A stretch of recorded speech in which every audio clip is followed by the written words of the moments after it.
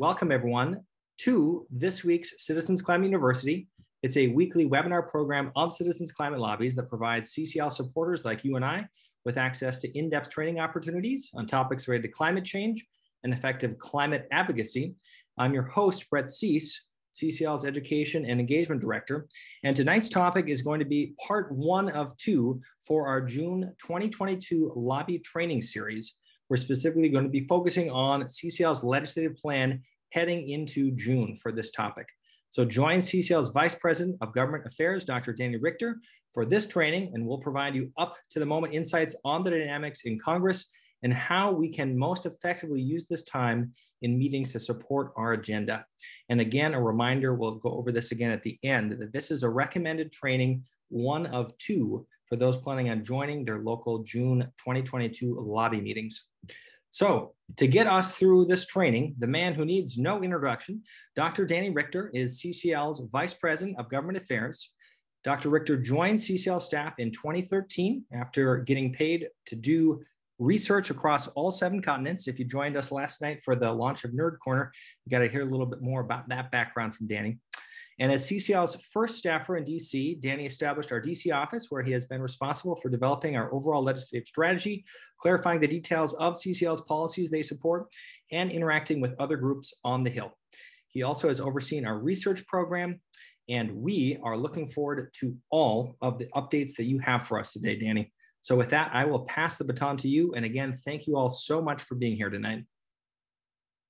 Well, thank you, Brett, as always, for that kind introduction, and thank you, everybody, for being here. So I have 3 goals for you tonight. Goal number 1 is I hope to provide a clear view of the current state of our politics and the role that I think CCL can play within it. Goal number 2 is to understand the opportunity we still have in the reconciliation process. And goal number 3 is to get a better sense of what headspace Congress is in as you prepare for your lobby meetings. So those are the goals. Let's see if we can meet them. I'm going to try and execute these goals by following this agenda. I'm going to start with a review of where we've been because, it's been a while since we checked in. Number 2, I want to talk about where Congress's heads are at, get into the head there. Number 3, what is the opportunity in front of us? What can we achieve? And number 4, we'll wrap it up with conclusions and allow plenty of time for Q&A and discussion. So let's go ahead and get it started. Where we left off in November, the last time we had a lobby day, if you remember back then, Senator Manchin had not yet killed the Build Back Better bill, or BBB. And there are lots of developments, and there's been lots of waiting since that time. Here are some of the more notable developments. We have Senator Manchin's January comments, where he said that he actually likes the climate provisions of Build Back Better, and he'd be willing to support that climate portion of that package up to $555 billion. So that was very encouraging.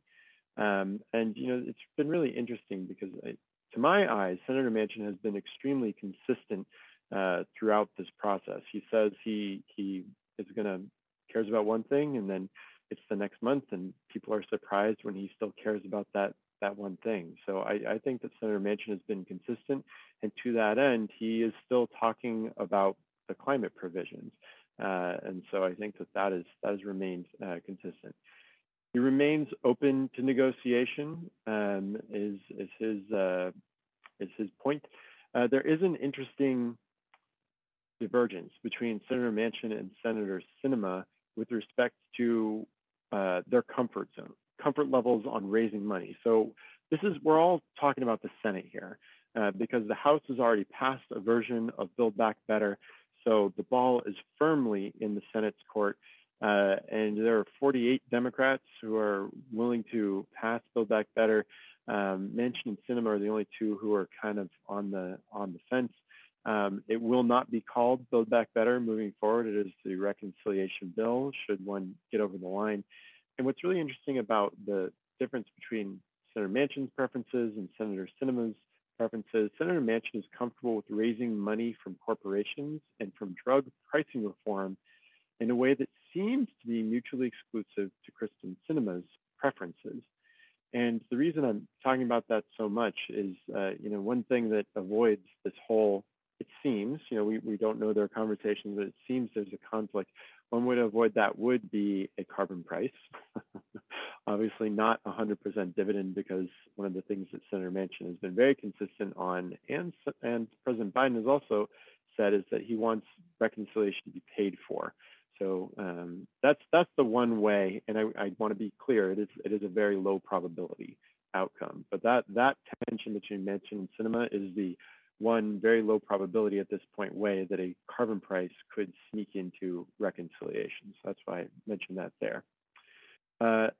About a month ago in late April, there was a discussion with Schumer, and this, if I were worried about my heart pressure, this would be the thing that gets my heart going. Is that this seemed to be the first time Senator Schumer had spoken with Senator Manchin since about this in a long time. But I mentioned that Senator Manchin has been very consistent, and you know what he brought up in that meeting with Leader Schumer? He brought up the deficit, and he brought up inflation. So the same things that he's been bringing out for quite some time. And then adding on top of that, just to complicate things, in the last few weeks, there's been this bipartisan climate and energy effort led by Senator Manchin and by Senator Murkowski. And I do want to talk about that a little bit, because that is very interesting. First of all, bipartisanship is good. So I think it's great that there are these talks that are going on, and CCL actually did put out a letter saying that we think that bipartisanship is good. We're glad to see these talks, but it shouldn't delay reconciliation. The biggest concern that has come up with the Manchin-Murkowski bipartisan effort is that it could cause delay for reconciliation. And a lot of people in DC have been pretty down about it as a result. But my view here is that if reconciliation doesn't happen, I mean, we've been doing this for the better part of a year. If it doesn't happen, it won't be because of this bipartisan effort that Manchin-Murkowski started in the last 3 weeks. If it doesn't happen, it will be because of the long-standing disagreements within the Democratic caucus that have been there the entire time, and we've been seeing them. So I really don't want bipartisanship to get a bad name because of this. We've heard from Senate staff as recently as last week, Democratic Senate staff working for a member involved in the talks, that in their assessment, the pros of the bipartisan effort outweigh the cons. It is the case that discussions there could move directly into reconciliation text. And more than anything else, this bipartisan effort is getting Senator Manchin to engage on climate. So could this delay the reconciliation effort to the point where it can't pass, we run out of time? It's possible, but I don't think that will be the reason why it won't be the bipartisan effort. And right now, this bipartisan effort is doing more than anything to get Manchin engaged, and what happens there could translate directly into reconciliation. So I'm on the side that this is a good thing, and I hope the productive conversations continue. And as our letter said, which we did share with Senate staff, we hope that Democrats will continue to move forward on reconciliation while they also move forward with this bipartisan effort. I've been mentioning reconciliation several times, so let's check in on that again, because there's some mechanics here that are a bit unusual. So July 30th is the real deadline here. And what I mean by the real deadline is the deadline after you account for recesses, how long it takes to come to an agreement, all of that good stuff. September 30th is the technical deadline. So the budget resolution, which was issued last year, that expires on September 30th. So that's the technical deadline. But if we get past July 30th, there just isn't enough time. If we get to July 30th without an agreement, a handshake agreement on what members of Congress are going to talk about, there won't be enough time.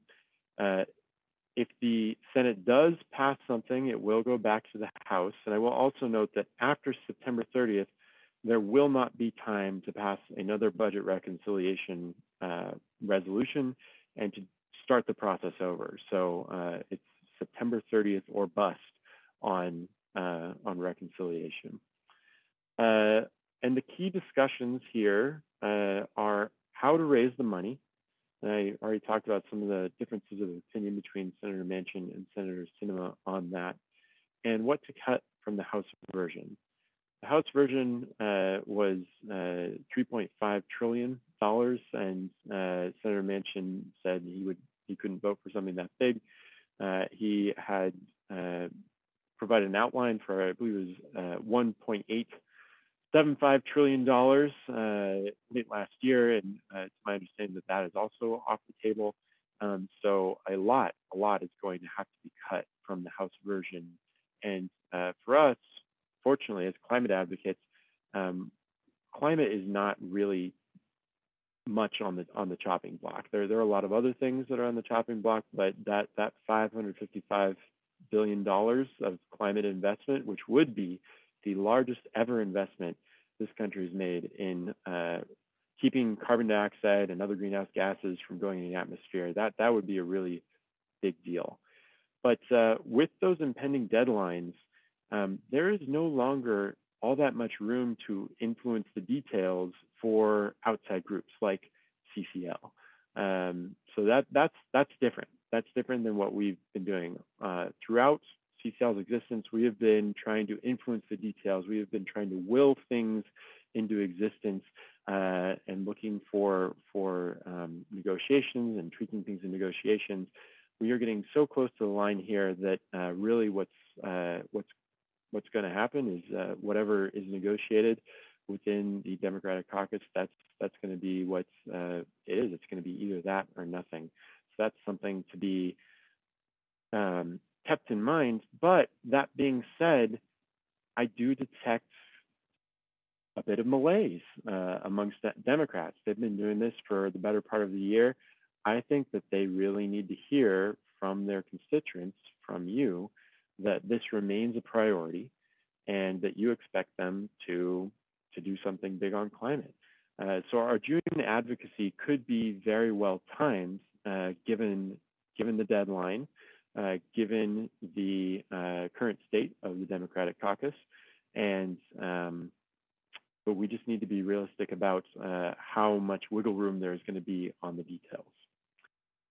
So there's also been a lot of development since we last met in November. Of course, Russia invaded Ukraine, and this totally changed the way the world looks at energy. Some of this seems helpful to our purposes, the climate advocates' purposes. And for example, there is a greater urgency for reducing dependence on oil and natural gas here and around the world, and greater urgency to deploy renewables. However, some of the dynamics with Russia and Ukraine seem very problematic. For example, the high cost of fuel makes people less willing to accept new costs. And inflation is something that was started before the invasion, probably with energy price inflation. Those two are linked. But we've seen this really scaring Democrats away from climate ambition, from things like the gas tax, the existing gas tax. You heard a lot of Democrats talking about a gas tax holiday, which was a terrible idea. But we need to be aware of what we're walking into. And that, I think, is a great example of why our voices will be needed to stiffen their spines and remind them that this is a really important time to be addressing climate, and you, their constituents, expect them to act. There have also been a lot of other competing priorities in Congress. So I mentioned that there's been a lot of waiting around and a lot of hand-wringing. In the recent past, you may remember there was a Supreme Court appointment. We just went through the appropriations process, which ties up Congress quite a bit. There was aid for Ukraine. And in our present and future, moving forward, the unprecedented leaked draft decision from the Supreme Court regarding Roe v. Wade that has engaged Congress. So members of Congress are talking about that. We're getting very close to the election, and they're always recesses where Congress is going to be back in district. There are going to be more in an election year, a lot more in an election year, and so they will not be together in DC hammering out policies. So that's something that competes for their attention. The crisis in Ukraine, unfortunately, is not going away anytime soon, so we can expect that to continue to hold the attention of Congress. And inflation as well is going to continue to be an important thing drawing attention of Congress, and that's going to affect our advocacy. So it should be on your radar for your lobby meetings. And there's also the dynamic that there's already a reconciliation bill that has passed the House. So there's already text. And I mentioned an agreement coming together. As an agreement comes together, large pieces of the reconciliation bill have already been written. So this could come together quite quickly. And I want to address what happens if things come together quite quickly between now and the conference, or the converse, what happens if things totally fall apart between now and the Congress and our conference, the CCL conference? Well, we will adapt. We'll probably have another one of these, and you can see what hair is left on my head after I've been pulling it out, trying to figure out how we're going to recast the primary asks. But I am confident we will adapt in either of those situations. And now, before we move on to the next section, I do want to end with some good news. And what I've got here are two different titles from news articles. This one is from earlier this month, Manchin open to methane fee in climate energy talks. And this was Senator Manchin bringing up himself in a hearing that his committee was running, a methane fee, and how that was something that they were discussing. It wasn't clear in his comments whether he was talking about in reconciliation or with the bipartisan energy and climate process that he started with Senator Murkowski. But it doesn't really matter, because in his mind, it's a good idea and it's something that should be done.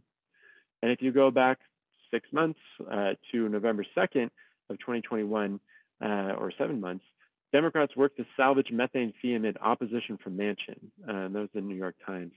So this is one thing that he has changed his mind on. And he changed his mind because senators engaged with him. They met him where he was at, and they negotiated. And now he's on board, and he's been on board with the methane fee for quite some time. And this is a huge victory, especially for people who are a fan of putting a price on pollution like we are here. For Senator Manchin to be on board with the methane fee, for him to be bringing it up. I'm not sure what's going to happen with reconciliation, but if reconciliation happens, I feel very confident that a methane fee is going to be a part of that. And that's a really positive thing. So just to bring it all together, there is still a chance to pass reconciliation, and it would be very good for the climate if that did pass. There is a very low but non-zero chance that a carbon price is a part of that.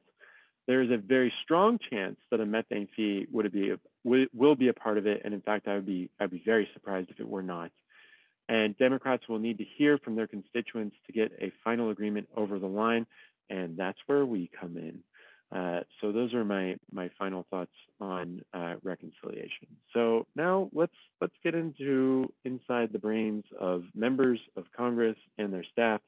What are they thinking? They're thinking a lot about the election. So that's if your only answer here is they're thinking about the election, you're not wrong. So we are in election season. Policy discussions are increasingly going to be happening inside the context of the upcoming midterms in November for all members of Congress, both parties.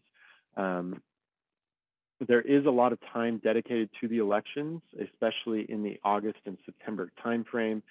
For example, in the House, they're going to be off for 6 weeks starting in August, and then they'll be off for another 6 weeks during the election, so in October and into November. And then they're only in session for 4 weeks after the election. So for the House, they only have 13 work weeks where they are in session this year. The Senate has 4 weeks off in August, as always, and they have another 4 for the election, but they are going to be at work for 20 20 weeks left in 2022. So that's really not that much time. And so this is yeah, it's not really that much time. So that's something that you should be bearing in mind. And I will also note that the House, in case lest they look bad, they do work when they are not in session. Out of session means they just can't vote.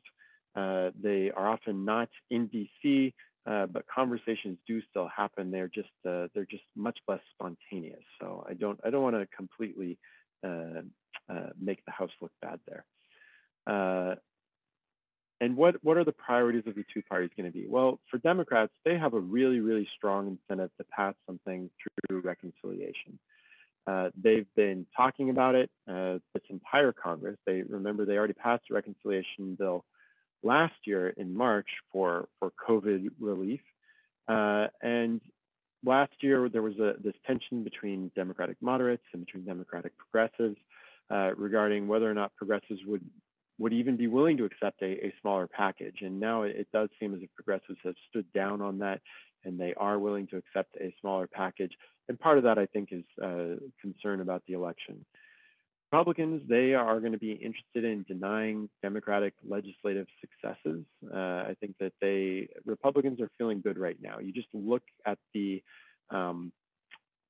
retirement gap. So this is the gap in how many Democrats are retiring versus how many Republicans are retiring. And there are right now a lot more Democrats retiring.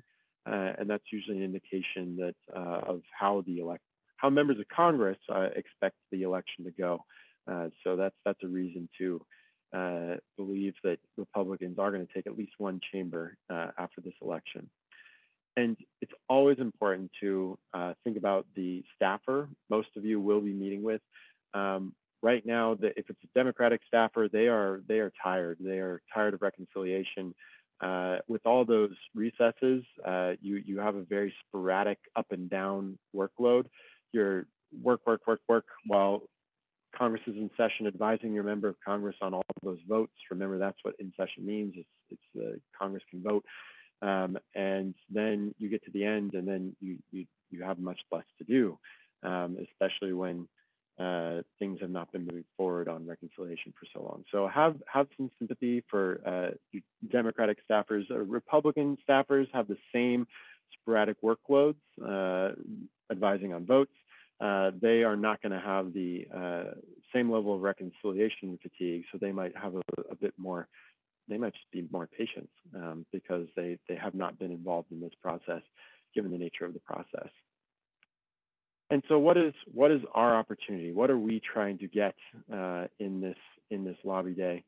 Well, for Democrats, we want to get moderate and progressive Democrats to vote for a reconciliation package that Senator Manchin and Senator Sinema can agree on. And we want to remember that this would be a huge, huge win for climate. Up to this point, the largest investment in climate that we have made was the over $100 billion that was made in the bipartisan infrastructure package that passed last year. And so even $550 billion would be 5 times the largest investment made in climate. So this really would be a huge win for the climate. And again, we want to keep those greenhouse gas molecules out of the atmosphere. So we would like to get it over the line. And we also want Democrats to start thinking productively about climate in the next Congress. And this is where the supporting asks will be very helpful, getting them to think, the Republicans are likely to control at least one branch of Congress next time. We want to get them to start walking faster towards climate solutions. And so those supporting asks will help us achieve this second goal. For Republicans, as I said, we want to get them to walk faster towards climate solutions. And this is going to be for moderate Republicans in the House and Senate Republicans. What do I mean by walking faster? This is an analogy I used in November. It used to be the case that for CCL, we were trying to get Republicans to turn around. They were walking away from climate solutions. We were trying to get them to turn around and walk in the other direction. Well, now, especially with the Conservative Climate Caucus in the House with over 70 members and with the 47 Republicans who voted for the Growing Climate Solutions Act, a bill that has climate solutions in the title in the Senate. That's 47 Republicans voting for it. Republicans are walking in the direction of climate solutions like they never have before. And the opportunity, especially while they're feeling good about their election chances, the media isn't as focused on them because they're in the minority. That's a great time to get them to commit, to ratchet up their climate ambition. So it's harder to walk that back in the next Congress.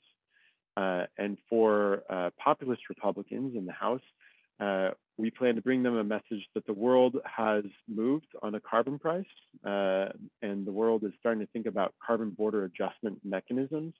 I'll talk more about this next week in greater detail, but we think that this will be a good way to get populist Republicans moving forward on climate. There's been a lot of evidence that this is a useful